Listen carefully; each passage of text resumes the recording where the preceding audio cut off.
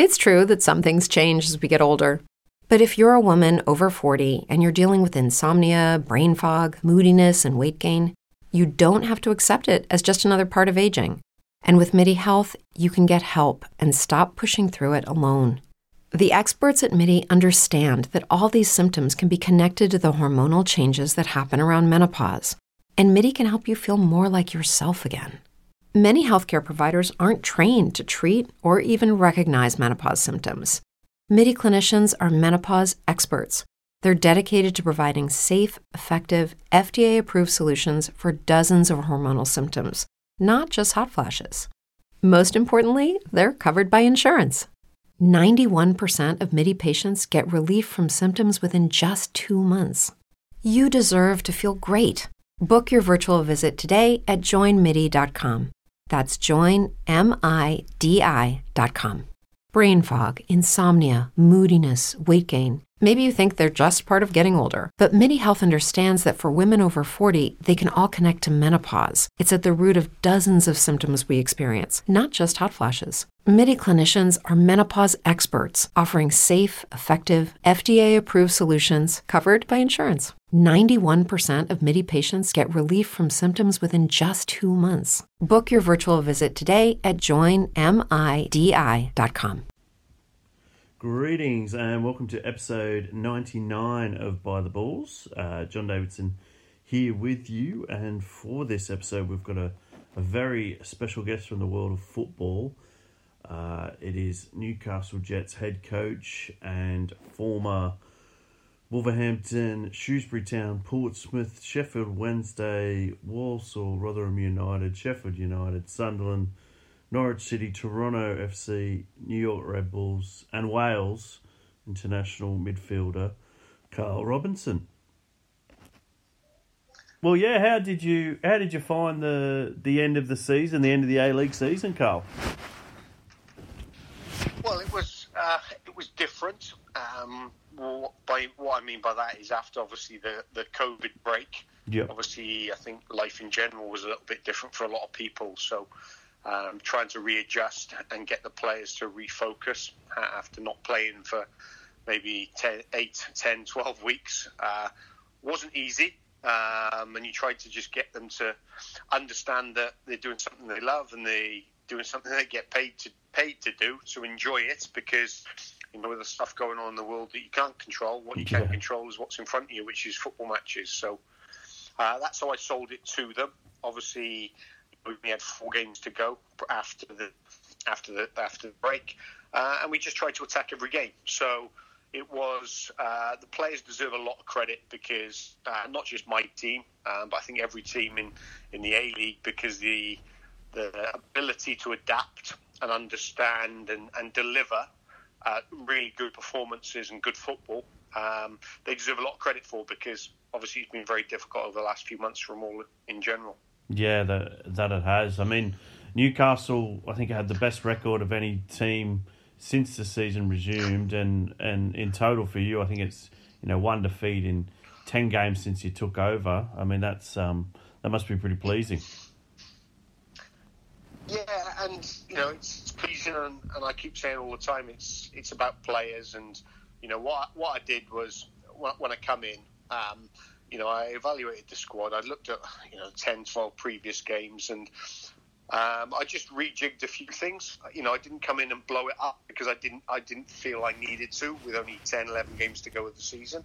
What I wanted to do is just reinstill a few of my beliefs that I want, how I want to play with and without the ball, and then instill confidence in the players. Literally 18 months earlier, they were in the grand final, and obviously they lost their way a little bit, and that happens sometimes. So it was just about getting to know the players, and then obviously instilling confidence, and then bit by bit drip feed them of what I wanted, each individual position, what I required, and then obviously different units, whether it was the back 3 or the midfield 4 or the front 3. So I did it stage by stage, and they took information on board. And the thing that pleased me the most over the 11 games or so was that they want to learn. The Aussie boys want to learn. They're very smart tactically. They understand the game, and they want to be coached. And that was, to me, it was a breath of fresh air, because I took a year out because I wanted a break from football after spending 12 years in MLS and, loving my time there. But I always had planned to have a year out to spend some time with my family. So when I come back in, I was very clear with what I wanted and how I wanted it to be done. But the players were brilliant. As I said, they want to learn. They want to be coached, and sometimes you got to tell them in a nice way, and sometimes you got to tell them in a strong way. So it was a good match. Yeah, well, I mean the omens there are good for next season. I guess the planning for next season starts now. I mean, how far do you think you could take the Jets? Yeah, well, I think that's a big question for all managers. And there's a lot of new managers within the A-League. I know there's a lot of assistants that have stepped up now with, Adelaide and possibly Melbourne again. So, Perth. People have their aspirations and things like that. What I want, and I've said to the guys, is, I want to establish the first. I had in mind what I wanted, and to teach them and make them understand what I wanted, and for them to do that in 10 games is phenomenal, because, and that's why I say to you about tactically, it's not just one thing in football, the tactical, the technical, the physical, different areas you need to tap into. And as I said to you, the tactical one was me teaching them, me coaching them, me showing. The technical one was about them and how they can get the best at their own individual position, with belief. The mental side of it was me getting to know the person before I can tap into the player's mind to get the confidence out of them. And obviously the physical was I challenged them to do was, give them 5%. And that's all I asked for. I can't come in and say to the players, I want 20% off you more, because that would be insulting to them, because they actually are trying even though they're losing games. So it was bit by bit, stage by stage, in different areas of what I believe you can tap into a player's mind and a team's mind. So I did a lot of research in the off season, and spent a lot of time with other sports coaches, and just evaluating and self-reflecting. So people who say that it takes a year or takes 18 months to actually try and build the way of playing and build your belief and that lot, I've just shown in 11 games it can take 11 games, because if you are clear with what you want and you know how to get the best out of people. Yeah, and there has been a bit of a blow with Dimi Petratos going, obviously, key figure at the club and a key player. How did you see that? Yeah, well, I was aware of that when we come back, to be honest. And, I'm pleased for Dimi. And what I say with that is with every, I'm pretty honest with my players from day one. I'm open with them. My door is always open. If they've got a problem, come and see me. If I can help them, whether it's on the field or off the field, come and see me. And my job is to make them better. And if I make them better individually, they collectively become better. But on the individual side, every player has, it makes them tick. And each player will be different of what that might be. It might be that they want to be the big fish. In Newcastle, it might want to be the financial side of it. It might want to be the fame side of it. And, Dimi has obviously been in the A-League for a number of years. He flirted going abroad and it didn't quite work out. And then an amazing financial package come for Dimi towards the end of the season. And it was based upon the first 6 games he played for me. He was exceptional for me when I first come in, having a number of assists. And I think he's finished the top assist player in the A-League. So it was no surprise that someone come in for him. And there's been other phone calls, not serious interest, but actual general conversations about a number of my players. And I've said to them all the time, if I've got interest in my players, I'm happy, because it means they're doing well. Obviously, when that happens, there's circumstances which you lose players. And Dimi's one of them that, unfortunately, for me, I'm going to lose a really, really good player. And a key component of the team. But for Dimi, I'm delighted for him, because he gets an opportunity to go and play, obviously, in Saudi Arabia. It's a very tough league. There's some really good football over there. I know there's some certain players over there that you already know, so it's going to be a real test to him, and hopefully him and his family settle. But the financial side of it was too big for him. And he says he goes with my best wishes, and because the door's always open if he ever wants to come back and play for me. Yeah. Well, obviously with him going, I think it was Bobby Burns when in the lockdown period, and Wes Houlihan as well as there's quite a few players I guess that you're going to need to replace. How many players do you want to bring in for the new season? Yeah, well, that's the question at the moment that I'm talking with obviously Laurie, and we're waiting on the FFA and the clubs and the PFA to try and sort that out and resolve it. And I believe the sooner they can resolve it, the better, because obviously you have your visa players, international players. We've lost Bobby, we lost Wes, we got Arroyo who's out of contract, we got Joe Ledley who's out of contract, and obviously Dimmy's leaving. So they're five really important players. Who knows what's going to happen with the A-League and the exemptions, because it took me a while to get an exemption to get into the country. So foreigners, it might not be as easy as what people think, getting foreigners into the country. So we've got to be very careful with that. But what I've said from day one when I come in is, my first port of call would be to see what's in Australia. Obviously I've signed Bernie Abini, which is great, and I've managed to sign James Donaghy from Melbourne Victory, which I think is a fantastic signing for us as a football club. I've also got a really good core young group of players in the Thurgates and the Gagoviches and the Matt Millers and the Johnny Katrumbases that we can work with. So I'm happy with the core group of my players, but I do know that I need probably 3, ideally 5, but I'd be happy with 4 players, new additions. Where they'll come from, I don't know, and that's based upon circumstances of obviously the different countries, but mainly as well it's the cap, because we're not one of the biggest spending teams. We know that. Obviously, there's potential new owners that are going to come in or try to come in or buy the club. So where we sit with that is a little bit grey at the moment. So I don't know. If you're asking me, can I go and spend money on 2 marquee players like Sydney or Melbourne? The reality is no, probably not.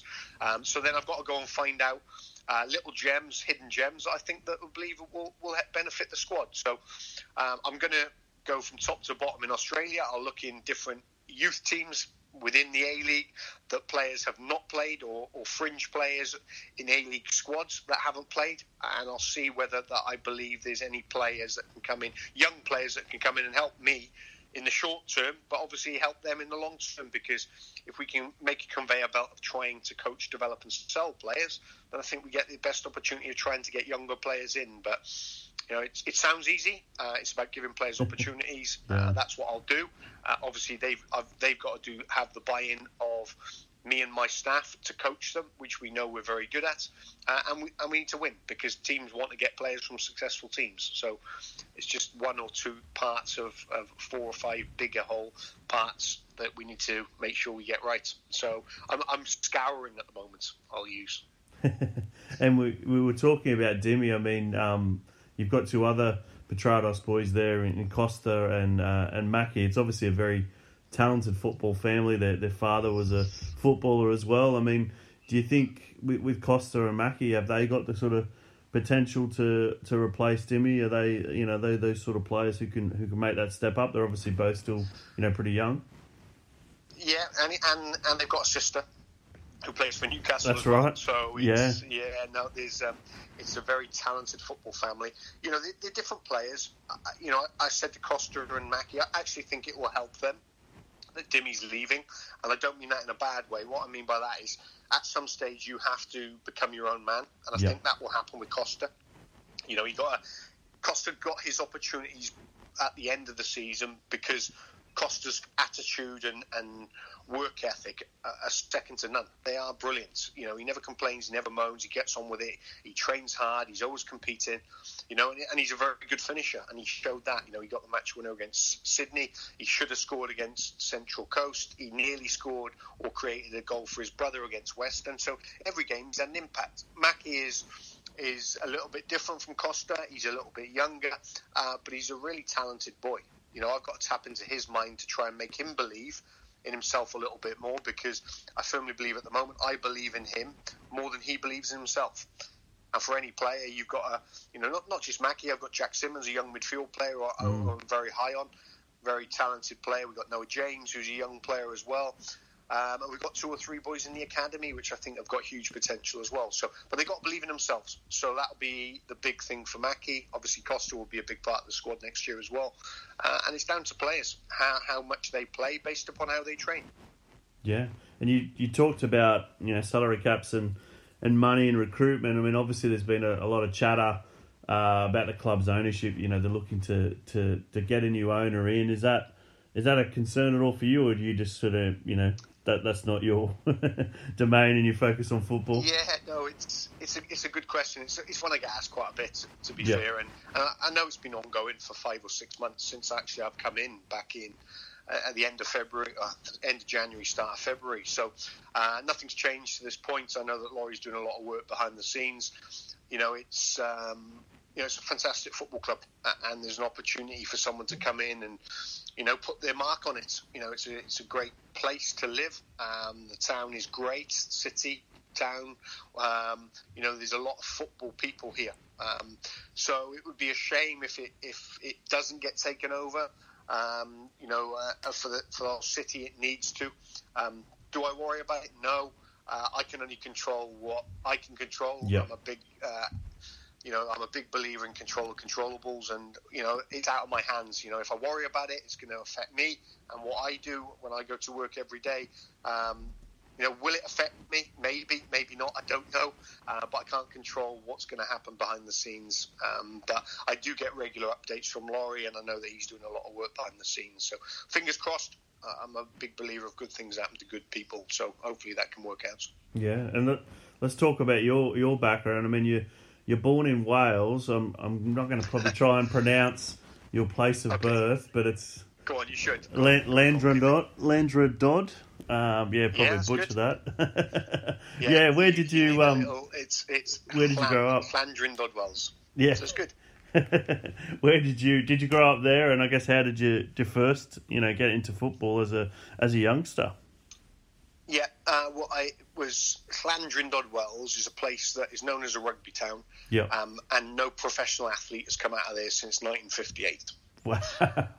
which is incredible, and I kept getting told that, and I was football daft. I was a very good swimmer at the time, and at 12 I had to decide whether I wanted to go and swim, because I swam for Wales, whether I had to go into swimming or I had to go into football. And right. My mum wanted me to swim, and my dad wanted me to play football, so I actually went into football. And obviously the swimming had helped my fitness wise, because obviously the lung capacity it helps. But I went into football, and at 12, my mum and dad were driving me around everywhere, 3 hours a day, 3 times a week to go and train, and that was a sacrifice they made for me. So I got the opportunity then at, I think, 13, 14 to join Wolverhampton Wanderers, and I turned that down, and I turned it down because I was a homeboy, a local lad from Wales, where obviously nothing comes out of there, and I was a little bit scared. But I carried on my football development through my father and through an ex-manager of Wales, Mike Smith, about an hour away from where I lived. So I committed to him to see whether I could improve that way. And I did at 16. Wolves come back in for me, and I signed a schoolboy forms at Wolves at 16. Yeah, I mean, obviously that decision to focus on football is, it's clearly paid off. I mean, what was your stroke, swimming, or were you everything? I was an actual butterfly man. Can you believe it? Wow. Yeah. So, and that's a hard stroke. When I tell people, because obviously we always have the recovery sessions, and when I tell people I used to swim butterfly for Wales, they laugh and they say, no chance, you can't do that. And then obviously I get sucked in to show them, and I show them that it's all about technique. That's what it's about. And I managed to, obviously I've got that still, even though it's 30 years later. So, well, I mean, as you mentioned, your dad, I mean, he was obviously a big influence on you and on your football career. He was. My late father, I lost him 8 years ago now, and still hurts to this day what him and my mother went through. And you don't realise when you're in it. You only realise after what they sacrificed for you. And based upon that, I use my knowledge that I've got from obviously the things that I missed out on, the things that I can't do or say now to try and help young players, because young players will be given guidance by mums and dads, parents, also being given guidance by agents and things like that. And I try and give the knowledge that I have across to them. And it's not easy. And, people are pretty stubborn at certain times, but you're only as good as what you know. And I've been through it, and I know. So I try and give my honest opinion as a friend, not the manager, as a friend, to what I suggest. And then it would be down to you as a family decision, because, I generally believe what I did in football was what my dad wanted to do. But my dad didn't do that. He made the sacrifice of staying local, playing locally, and meeting my mother, which I'm grateful for because I'm here. But the key driver for him was to push me, which is obviously what he didn't do. So everything that I've done in my football career was probably what he should have done. Mm-hmm. And that's what's driven me on now. And even into management is, I said to him I wanted to be a manager, and one of his last words were, "Go for it. You're good enough. You can do it." And that's what I did. Yeah, I mean, you spent a long time at Wolves. Obviously, joined as a trainee. Breaking in the first team at 19. Over 160 games for Wolves, and obviously went on for a long playing career. I mean, what was that time like, starting off at Wolves as a young Welsh kid coming over and trying to make your name? It would have been pretty ruthless, I imagine. Yeah, and you know what? One of the story, I tell this story to people, and sometimes when I tell them, they look at me as if it's not true. But I tell them it's God's honest truth. It's 100% true. On my first day I signed for Wolverhampton at 16 years of age, I was told by the chief scout and the coach that I wasn't big enough, wasn't strong enough, was too soft, too quiet, and I was probably not going to make it. And I was told that on day one. Yeah. And coming from Wales, where I was, it was a very nice place to live, and it was quiet, and I was a very quiet person. I cried my eyes out for 2 weeks. I was homesick for 2 weeks. I wanted to leave. I didn't want to be there because I was told I wasn't good enough. I was told that I wasn't going to make it. And obviously speaking to my father and my mother, who left me there in Wolverhampton at the time, and I'm saying I'm coming back, and they were, no, you got to hang on there, you got to keep going. And literally two weeks after I'd managed to get over the initial shock of, I thought, what, I'm going to prove people wrong. And a year later, at 17, I'd signed a professional contract. There was 5 of us. And a year later, I was the only one out the 5 left. And I genuinely believe to this day, the reason why that happened, it wasn't because I was the most talented out of the 5 players that signed professional. I was probably fourth or third if I was lucky. It was because I was told that I wasn't going to make it and I wasn't good enough. And that drive, determination, and trying to prove people wrong was why I stepped into it and why I got into it and why I remained into it. So I use that story to people, and I say, listen, when someone tells you that they're going to release you, they're not going to keep you, you've done this, don't worry about it. I said, because I was told that many times, and I've proved that from a good player, I wasn't brilliant, I was a good player, to go on and play over 400 plus games and be in professional football for 20 odd years and now going into management proves you can. So don't give up. Don't give up chasing. Don't give up believing. Continue with dreams, because I'm living proof of it. And I use that with people. So I enjoyed my time at Wolves. It was brilliant. I decided to leave. Brain fog, insomnia, moodiness, weight gain. Maybe you think they're just part of getting older, but MIDI Health understands that for women over 40, they can all connect to menopause. It's at the root of dozens of symptoms we experience, not just hot flashes. MIDI clinicians are menopause experts, offering safe, effective, FDA-approved solutions covered by insurance. 91% of MIDI patients get relief from symptoms within just 2 months. Book your virtual visit today at joinmidi.com. After 8 years, just because there was a disagreement with the manager over a contract, which happens. So I signed a pre-contract with Portsmouth after 8 years of being at Wolves. And then Wolves come back to me with a contract after I'd pre-signed with Portsmouth, which is usually the case. But I'd committed to Portsmouth and Harry Redknapp, so I signed there. I went on loan a couple of times to Sheffield Wednesday, Sheffield United, Rotherham, because I wanted to play. Football's about playing. Football's not just about, for me, not just about picking money up. It's about playing, because once your career is over, your life begins. And I wanted to play as many games as I could. And then I had great times at Sunderland and Norwich as well, prior to moving over to Major League Soccer at 29. Yeah, at Portsmouth, obviously, you didn't play a lot of games for them. I mean, how was it there under Harry Redknapp? Obviously, a big figure. It was really, really good. And again, when I went to Portsmouth, it was like I'd failed my medical on a knee issue that I had. I had knee clean-up on my knee, and I signed a pay-per-play contract. And based upon that, I had the determination in me and the drive that I knew my knee was fine, and it was. And I continued to play the first 15, 16 games. And then Harry signed Tim Sherwood, an England international, a very, very talented player who played in my position. He was at Tottenham. So when Tim came in, Tim went into the team, and I respected that, and I understood it. I was disappointed. But I stayed for a month or so, and I was on the bench, and I wasn't playing. And then there was a couple of interested Championship teams in me to say that they would like to take me on board. So the easy thing would have been to stay and not play. But I wanted actually to learn.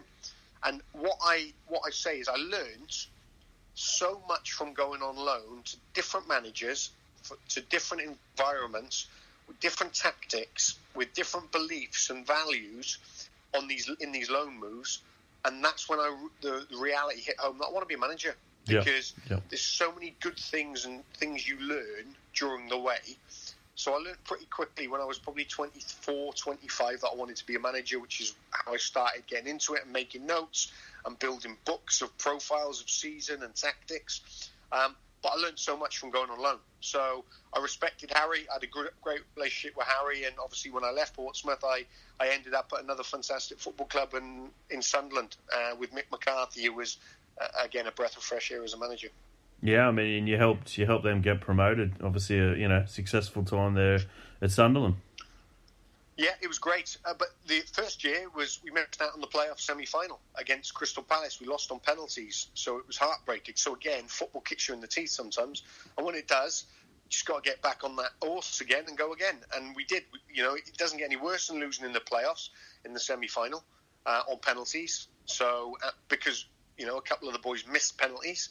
So the easy thing to do would have been just to feel sorry for ourselves the next year and miss out on promotion again. But we used that as determination, and we actually won the league by 8 or 9 points against a very talented Wigan team who had Roberto Martinez as the manager. So, that was great times, and we got promoted to the Premier League, and there was a lot of positives there. And the squad got blown up. The squad, Mick decided to sign 15 odd of the better players in the Championship that he believed. Whether it was right or wrong, that was Mick's belief.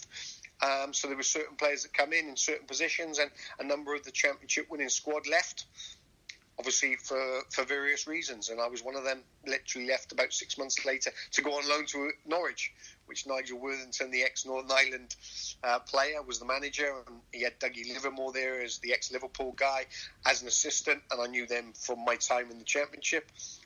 So I enjoyed my time there as well.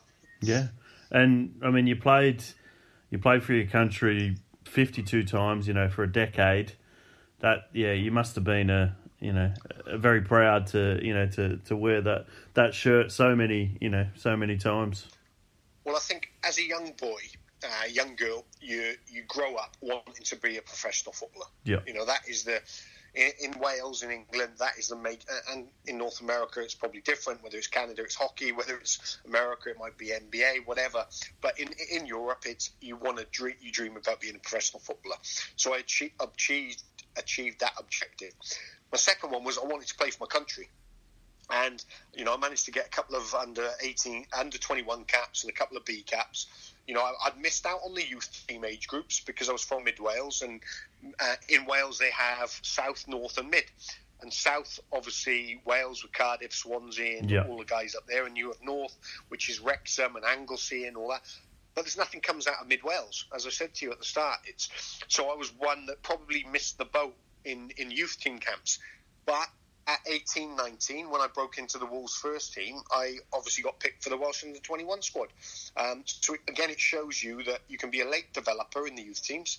There were players that have played 40 or 50 times from under 14s all the way up to under 21s that never had a senior national team cap. Yeah. Which is incredible. So it shows you that football is like that. So to achieve one cap for my country was a dream, because I'm a very patriotic Welsh boy.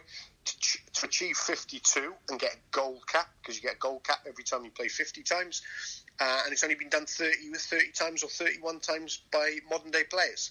So it's something which I hold in high esteem. I'm very proud of, and I make no secret of it. As I said to you, one day I want to go and manage my country, because I'm a very passionate Welsh boy who was told that you can't achieve nothing, and I've proved that you can achieve things if you believe, and if you do the work, and you get a little bit of luck along the way.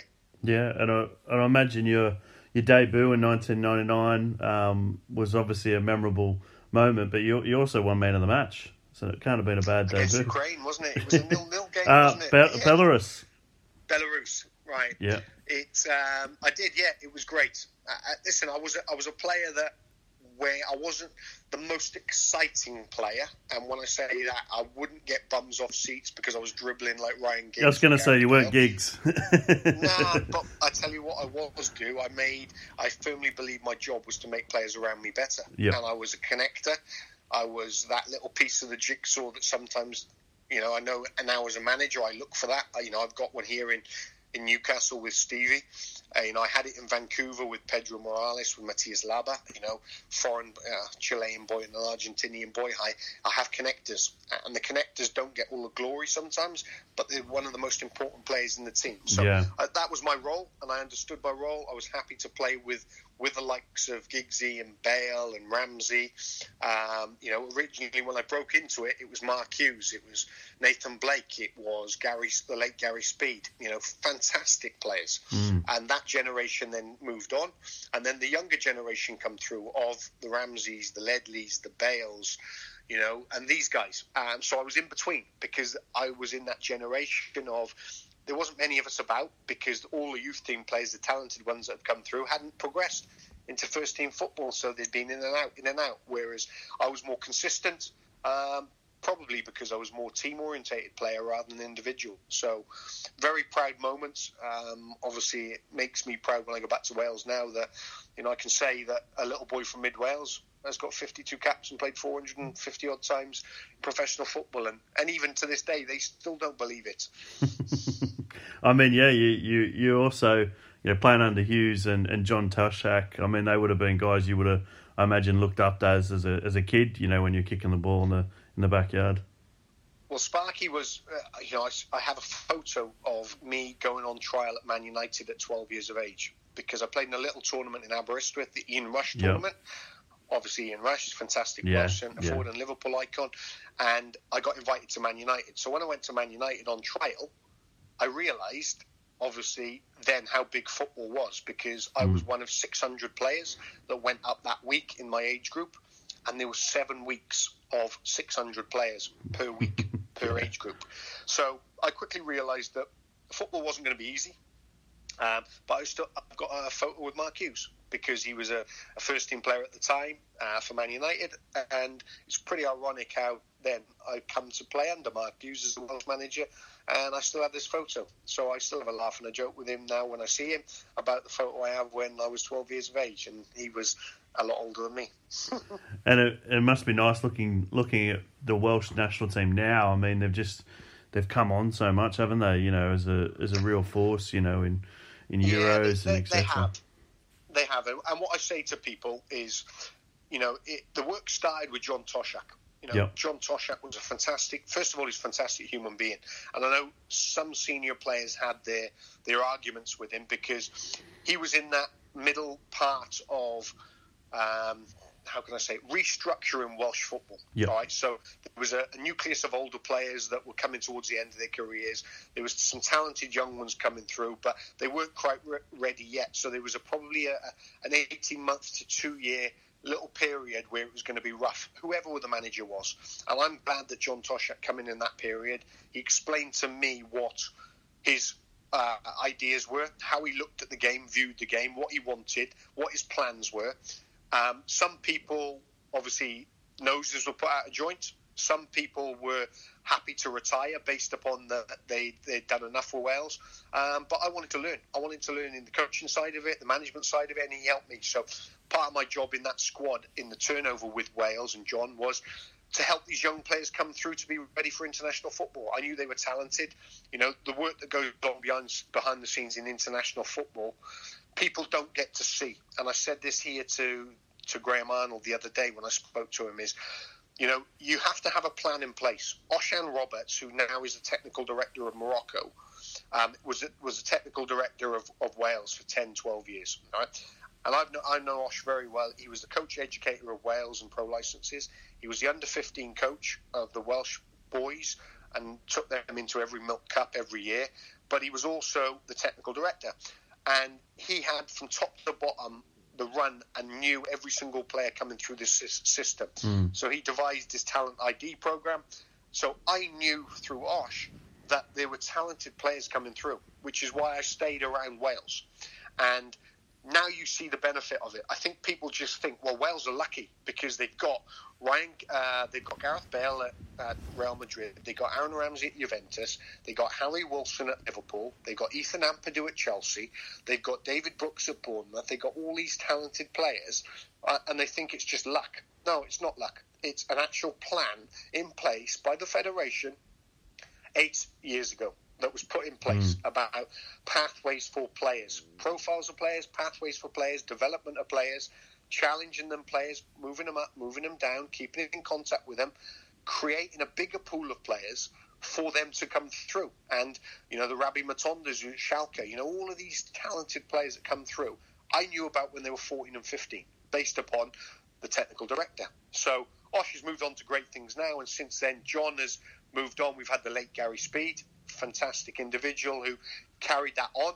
Then we had Chris Coleman, and obviously now we've got Ryan Giggs, who's taken them to the Euros as well. So, and the exciting thing for Wales is there's even more youngsters coming through that no one knows about at the moment, that was 16, 17, that generally the hopes are that they might be as good as, if not better, than the crop of players they already have. So, again, it can be done, and Wales are a nation of 3 million people. So it's just making sure everyone gets on the same page and has the same beliefs with the same vision, and they're all in it together. It's not people doing their own thing for their own reason, for their own benefit, because it's about players. Yeah. No, that's very exciting. I mean, I just wanted to ask you also, with the move to Toronto FC, I mean, yeah, you'd spent, more than a decade in England. You know, North America it's a fair move. How did that switch? Were you 2007? Were you looking for something different, or was it a new challenge, or was it sort of? Yeah. I got to the stage where I wasn't enjoying my football. Yeah. And what I mean by that is I was in 10 different locker rooms. All right. And when you're in England, it's a ruthless locker room. It's not easy. All right. So you have to be mentally tough, because you've got players that think about themselves, and some players think about the team, but the majority of players think individually, and that's right, and that's their right, because they look after their family.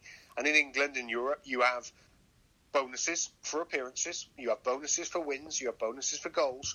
And I've been in locker rooms that were very successful, and I'd also been in locker rooms that had been relegated. So it's, you get to know people, and it's a trait that I actually enjoyed. And it's a thing that I believed that I was a good judge of character.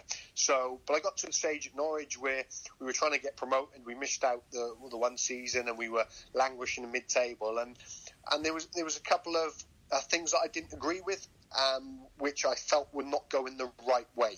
And rather than shout from the rooftops, I went home, I spoke to my family, I spoke to the manager, and I said, listen, I've got an opportunity to go to North America. I'm not enjoying my football because I wanted to play as long as I could, and I just didn't think that if I was going to play for another 3, 4, 5 years, I didn't want to listen to the moaning, the complaining of things like that. So I made the decision, not emotionally, but I made the decision because I wanted to enjoy myself. I'd worked so hard to get where I had, and I was only 29. So I went to Toronto. I signed for Toronto literally a week later. I think it was 6 days later after I'd signed. David Beckham signed for LA Galaxy. And suddenly, MLS kicked off. It blew everything out the water because David Beckham had signed for LA Galaxy. So, you know, my right to fame was I was there 6-7 days earlier, and I didn't know he was going to sign. But it worked in my favour because it put Major League Soccer on the map. And everyone, obviously, because of David, fantastic player, fantastic person, individual, everyone wanted to talk about Major League Soccer. Well, you know, I was in Toronto, and obviously that was the start of my journey in Major League Soccer.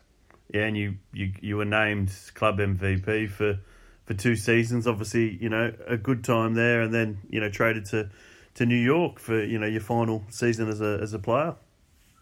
Yeah, Toronto was great. I've still got many good friends at Toronto. Great city, great club. Obviously, the beginning of the franchise, which is never easy. New teams come in, new franchises come in. It's not like that in England, we know, because they've got so much history and tradition. Toronto was new. So there was a few growing pains, but great group of boys, great people behind the scenes, fantastic ownership. I traded to New York Red Bulls because they had Hans Backer at the time, ex-Sven-Göran Eriksson assistant. Hans was very, very meticulous, very talented, very tactical. And I spent 12 months there. I was carrying a knee injury, and it was sort of not derailing my career, but I was playing a game, and then I had a chondral defect in my knee, so it was swollen for 3-4 days. I was getting it drained, and I was playing the next Saturday. So over a month or so, it became very difficult for me to keep playing and without training.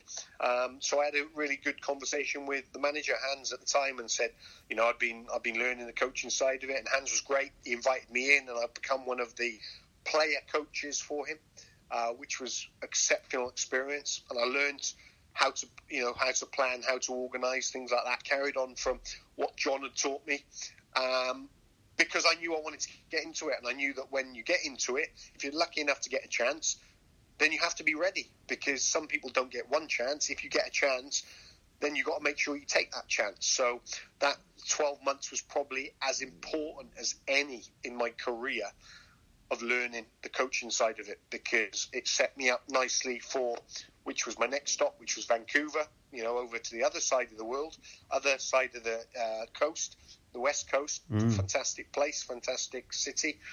But in Canada again, which obviously the family enjoyed Canada. But lots of really good things at New York Red Bulls.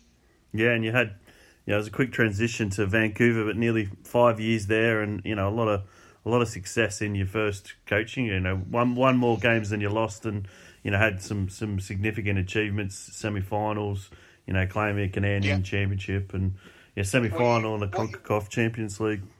Yeah, what you tend to find is, and, you know, I had 2 years as an assistant, which were really good, because Martin Rennie, Scottish manager, brought me in from, you know, he'd worked his way up from the USL, which is the league below, to get the job. He needed some MLS experience. I'd been in the league for 3-4 years, and I went with Martin, so I'm forever grateful for giving me that opportunity. And then Martin's contract was up, and they let Martin go, and I ended up being the manager. And did I think I was ready? No, probably not. And I spoke to a few respected managers that, you know, I spent time with. That was Hans Backer, that was Mick McCarthy. And they said to me, you are ready, Robert. You are ready. So I knew that. And I obviously took the job.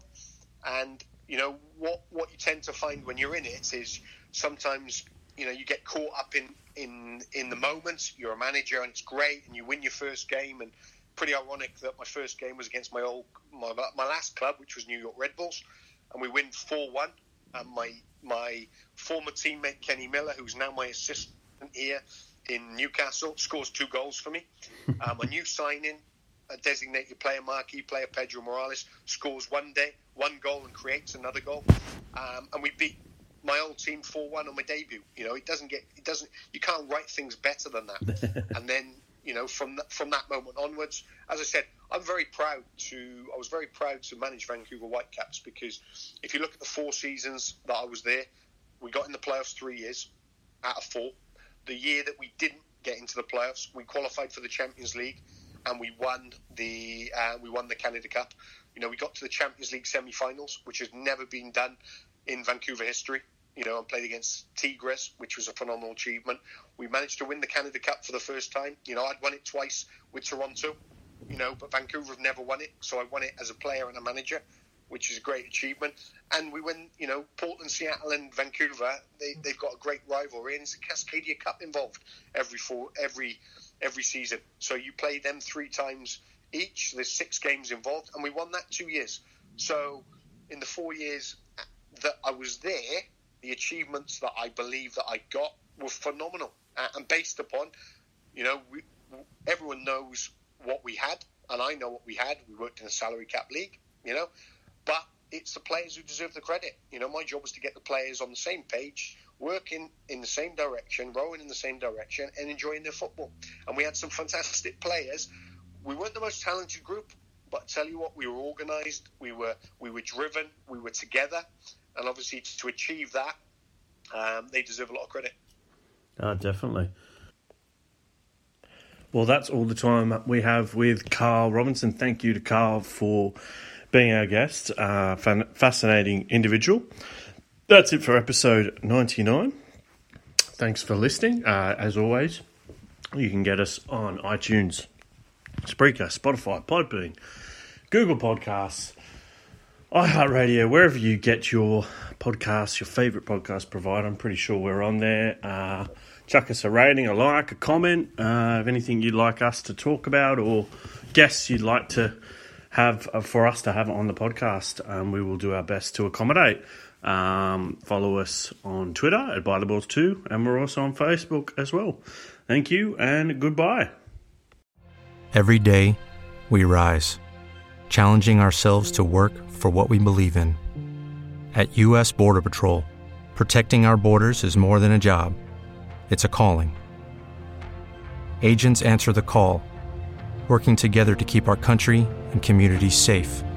If you're ready for a new mission, join U.S. Border Patrol and go beyond. Learn more at cbp.gov/careers. With Lucky Land Slots, you can get lucky just about anywhere. Dearly beloved, we are gathered here today to... Has anyone seen the bride and groom? Sorry, we're here. We were getting lucky in the limo and we lost track of time. No, Lucky Land Casino, with cash prizes that add up quicker than a guest registry. In that case, I pronounce you lucky. Play for free at LuckyLandSlots.com. Daily bonuses are waiting. No purchase necessary. Void where prohibited by law. 18+. Terms and conditions apply. See website for details.